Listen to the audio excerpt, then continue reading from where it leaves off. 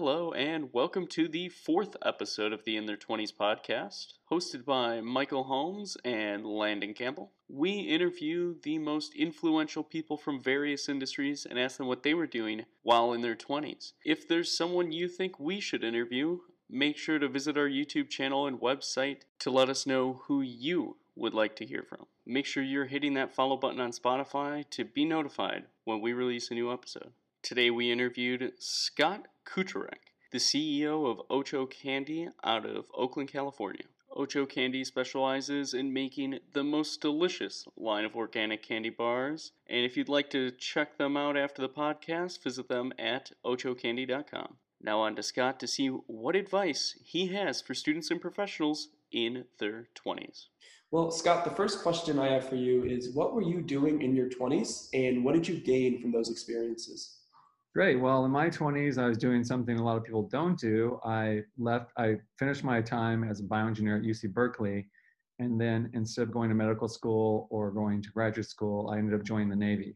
I became a naval aviator, even though I'd never actually been on a plane until the Navy sent me to boot camp in Pensacola, Florida. It's just something I felt I always wanted to do. And so that started when I was 22, I guess, and it essentially took up the rest of my 20s, heading out, getting training, learning how to fly, and then doing my missions over the next 7 to 8 years. So how did you then transition, from the Navy to more of, a business background?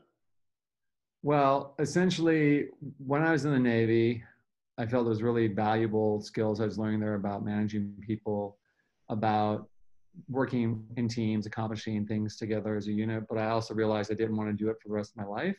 I was fortunate enough to have some mentors in the Navy, people who were a few years ahead of me, and they recognized right away my desire to do something different. A few of them actually went on to business school, one to Stanford Business School, and they kind of nudged me along and said, you really should go to business school. You're the right type of personality. You're always looking to do new things. And so with their encouragement, I applied to business school near the end of my time in the Navy, essentially to the Berkeley Business School. I'm blue and gold through and through, and was hoping for the best. The first year I applied, I didn't get rejected, but I didn't get accepted. I was on the wait list, the notorious wait list. And so the wait list came and went, and then I didn't get picked up. The following year, I had to make a decision. In the Navy, when you're an officer, you maintain that status unless you resign or you don't promote up. And so I had served the time I needed to serve. And so it was up to my discretion to stay or go. And you have to give notice about a year in advance that you're going to leave. And so I did that. And I said, well, I'll apply again and hopefully I will get in this time since I was on the wait list. Fortunately, this is where sometimes you need some luck in life. And I think that's very important to people recognize it and not always think everything's done because of their own self-determination. One of my early roommates that I met while in flight training in Pensacola, he was in the Marine Corps and he flew Cobras, and we stayed good friends. His dad, his father-in-law, turned out was a very big supporter at the Haas School of Business. And when his father-in-law found out that I hadn't gotten in, behind the scenes, he did some digging around and realized that the Haas School of Business was only letting in anywhere from like 1 to 3 military people in a class of 240 each year, while Stanford was letting in 10 to 12.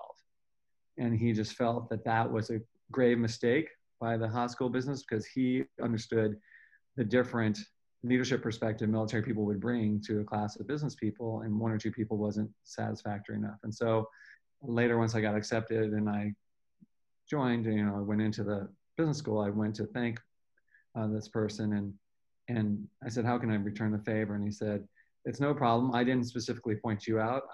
You brought to my attention something I felt was very wrong, especially since my son-in-law is in the military and going to business school too.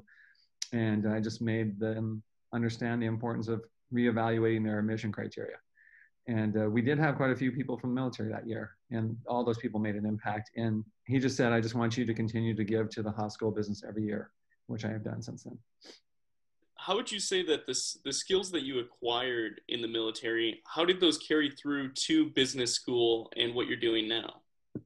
I think the thing that people who haven't been in the military don't realize is the great opportunity you have for responsibility and leadership. You immediately are thrust and put in a position where you're over anywhere from 10, 20, 30, 40 people, and it grows quickly from there. And so you quickly learn how to deal with people. And the other thing you learn is there's the hierarchy, and then there's the cultural hierarchy, and then there's kind of the getting things done hierarchy. So in the military, you have officers and enlisted, and technically the lowest ranked officer is superior in rank to the highest ranked enlisted petty officer or chief petty officer. But if you treated chief petty officers that way, you were certain never to get anything accomplished in your career, because they really were the ones who'd been in the military 20, 25 years and knew how to get things done. You know, you really, really need to pay attention to how you work with people, because you need every person on your team to feel valued and that they're contributing to what you're trying, the objective. Otherwise, you can end up having these kind of hijinks go on in, you know, in different ways. So when I checked into the squadron, then I immediately found my chiefs and said, what do I need to do? Help me be successful. What do you need from me? So that partnership helped me a lot. And the other thing I learned is, one thing that's very important to understand is money isn't the only driving force in motivating people. It's very important. You need money to pay the bills, and some people are super money motivated. But what I found in the military was everyone knew what everyone else's pay was, because it was just on a chart. And so, but you would see when you're out on a ship on deployment, there'd be times when people would work 20 hours, 21 hours a day for weeks on end, because they felt it was so important to get what they needed to get done to achieve the objective. And they believed in the leadership and the other people amongst them. And these are people who were making below minimum wage, essentially. When I got into the business world, I felt like I had a good base of understanding that it wasn't necessarily compensation only that could get people rallied around an idea. And I think it's super valuable in startups, because essentially you have to find people who are willing to work on a vision and not necessarily get compensated what they could elsewhere. I love how you mentioned value, where in the sense of people always can bring value to a company, but value is a two-way street, because they want that same value delivered back to them, especially in a startup. Since you have firsthand experience running a startup and working within startups, what is your advice for students and young professionals in their 20s, maybe interested in becoming a part of a startup or even starting their own startup? Well, I think that's a question people ponder a lot. And I think if you're already pondering it, it's worth exploring, because there's something inside you that is questioning it. And unfortunately, a lot of times society or your family or expectations sees danger there. Oh, startup, wait a second. Now, it's a lot different today, depending on where you live. You know, in the New York, Chicago, Denver, Boulder area, Silicon Valley, Los Angeles, there's always people, you know, eager to do startups. But I still think there's a large pocket of society in America thinking, I didn't send you to college to go work for $15 an hour. You know, I didn't pay $200,000 for a private university so you could do marketing at some application startup that I don't even really comprehend. Your parents might be saying, what you're doing? Like, what are you doing? So, and also there's fear of like, well, wait, what if this doesn't work out? What's going on? So those are normal questions to have. I think if you don't have those, then that's also dangerous, because you're not really grasping the consequences factor of decisions like this. But my feeling is that if you're thinking about it, you should really dig into looking to do it. And there's a couple reasons I say that. One is, when you're in your early 20s, you probably have not built an entire life yet, meaning you don't have a home with a mortgage. You don't have a spouse and some children. So those become real obligations, where then it can't be about you as much. You have to make trade-offs to support the partnership or the family you've built. But if you're just rolling out of college, maybe you've been working for a couple of years, and you've got a nice apartment, but you don't really have any overhead besides maybe a car payment, then you really should, if you're passionate about what's going on, take that opportunity to start something or become a member of a very early founding team, because the amount of diversity of experiences you're going to gain, decision making, problem solving, resource constraints, and the impact you'll have. You will make a difference. There's only 5 people or 3 people or 4 people doing something, whether that's taking out the garbage or developing a very incredible presentation or new application that makes a difference. You will know you did that work. And even if you spend 2 years and you make 1/3 the salary you could have, and the company goes bankrupt, or maybe you put money into it and you lost it, all that money. What you will have is the knowledge. People will pay $60,000, $80,000 for graduate school a year. They do it. Um, but then they seem reticent to put $150,000 into a 1 or 2 year startup for themselves. It doesn't make sense to me because it's a different type of education. And that education does not carry a stigma with it when you're going to look for other jobs, because the experiences you're going to have when you show up to an interview later are the experiences most employers are looking for, because bigger companies or medium-sized companies are always looking for people who can be in small groups, work in teams, be flexible, handle challenges, work on less resources, and get things solved. So my feeling is that if you really want to do something like that, you should really figure out reasons why. There's always a reason not to do it. You should figure out the reasons why and go and do it, because you don't want to get to your 50s or 60s and think, wow, I never really did something like that. Why not? Right? And especially if you had an idea and then some other group of people around your time took it and became successful. Of course, you will dismiss all the ideas you thought about that never went anywhere. But you know what I'm saying? So I always tell people, give yourself the opportunity. People take year sabbaticals. People go back to school. This is a similar thing. It's investing in yourself. And in today's changing world, you're not going to really do the same job forever. That's almost impossible, I think. And there's probably jobs that will be created in 10 years that we didn't even know existed now. So you have to get in this continuous learning environment, this ability to take chances, take risks, and bet on yourself.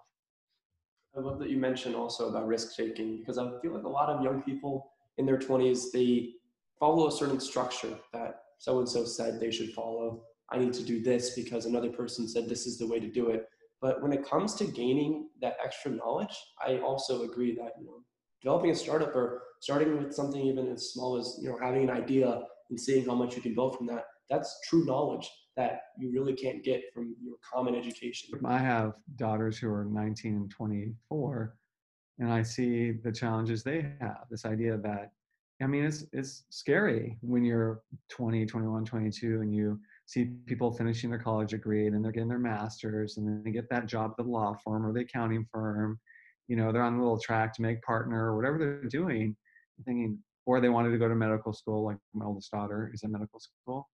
Think, oh, well, what if I don't take the right classes while I'm in college, and then I won't be able to ever go to medical school? And it's just not like that. At UCSF, we've been lucky to meet many of my daughter's classmates. And one guy was a professional BMX rider for 9 years. Then he decided to go to medical school. So he had to go back and take classes, right? So he had to go back to school. And he's his late 20s, early 30s. But he's in there, and most of the people are not 23, 24 like my daughter. Many of them have done very diverse things, and they're not all biology majors or MCB majors or genetics majors. They come from a wide diversity, but then they discovered something that they're doing that brought them back to their passion of going to medical school, and then they went and did it. Even my own example, bioengineering degree, naval aviator, tech and real estate startup, then Candy. I mean, you can keep evolving with each group of years as long as it's something that's helping you grow. And so when you're young, you can take those chances because there's always chance to do it, go back and do something later. You have a lot of time left. It doesn't seem like it. I get it. The pressure's on. And you think, oh, I don't want to end up 30 living in my parents' house when it's not COVID-19. And but it won't work out like that usually. It doesn't. You'll find your way. If there is someone who doesn't necessarily know what they want to do yet, do you have any advice for that type of student? Yeah, so that's kind of where my youngest daughter is. She's about to turn 20 and be a junior at UCLA. And I think it's so common. I mean, how the heck can you know yourself at 20? If you compare yourself as a 20-year-old to 21 compared to how you were at 16, just think about the difference there. And when you're at 16, you thought, oh, you knew everything, about yourself. So I think the thing that I find is if you're in the college environment still, then I recommend taking all sorts of different classes within reason, because I always say college is a place you find out things you don't want to do. You go sit in a class and you talk to people doing that, and you say, wow, that just isn't me. I can't see myself doing that. That's how I discovered I didn't want to be a doctor or research person because I met people doing that. I was thinking, I don't want to do that. So if you're still in college or you're newly out of college and you went to college, use your alumni network or while you're there just to talk to people 10, 15 minutes. Most people will give you from your same university or college 10 or 15 minutes to talk about themselves. People love talking about themselves. And from that, you can learn. If you're not in college, then I'd say it's just an opportunity to try different jobs as long as you can find them in fields you think are interesting. Thinking about law, try to find a paralegal situation. You want to go into finance, okay, find some accounting clerk job where you're just processing checks. Yeah, maybe it won't be glamorous at the beginning, but remember, you're not there to make money. You can take risks, look at things not as like, oh, I'm stuck here. Look at it as like, I'm not really certain what I want to do, so I'm going to do research on it, just like anything. You know, people will spend hours upon hours researching a watch or shoes on the internet, like meticulously, right? Oh my God, can I get a better price than this? Wait, is this the size I really want? I don't know if I want this. Just use that same kind of shopping mentality to look at yourself and say, hey, what do I really want to do? Um, and then also know you may get into something for a bit, and as you mature as an adult, learn different things. It's okay if you get 2 or 3 or 4 years in and you say, you know what, this isn't really working for me. I'm going to go do something else. Sometimes people get afraid that they have to stay in that course. Even my youngest daughter was thinking, what if I get through medical school and then right near the end I think, oh, I don't want to do it. I said, then you leave. People do that all the time, but it's all that money. So you still gain knowledge, you still learn stuff, but the most important thing is you learn that you didn't want to be a doctor. And so it was better than being a doctor for 2 years and being a bad doctor because you didn't want to be a doctor. So there's always time, especially in your 20s. It doesn't seem like it, but there will be many opportunities to pivot, adjust. You may have to do some work. You may have to take a pay cut. You may have to change the size of your apartment or where you're living. But the ultimate goal is to discover who you are, discover what your soul wants to do, I guess. And once you do that, when you find it, like my wife always knew she wanted to be a psychologist, so she's totally in harmony with what she's doing. But that's the vast minority of people. So you are going to have to just keep going on this journey. But that's what life is about. I don't want to get too oogly boogly for people, but realistically, you will go on this journey to find what your calling is. And it's okay if you go down the wrong pathways a few times because you're still living your life and you're still learning. We appreciate you speaking with us today and providing such great insight for young professionals who aren't looking to go, to college right after they graduate high school. And you said something that really stood out to me. It's that in your 20s, that's the time you need to discover. Your 20s are about discovery. And within discovery, you can actually find out who you are, your true interests, and what you want to do. And if you aren't able to find something that you want to do for the rest of your life, it's okay to pivot and try new things. That's how magical your 20s are. And I believe our listeners are really going to find this information inspirational and valuable. So thank you for sharing that. Oh, no problem. Thank you for having me here. Really appreciate it. Thank you for listening to the In Their 20s podcast. For a full video version, please visit our YouTube channel. And for more information about Scott Kucirek, please visit our website at intheir20s.com.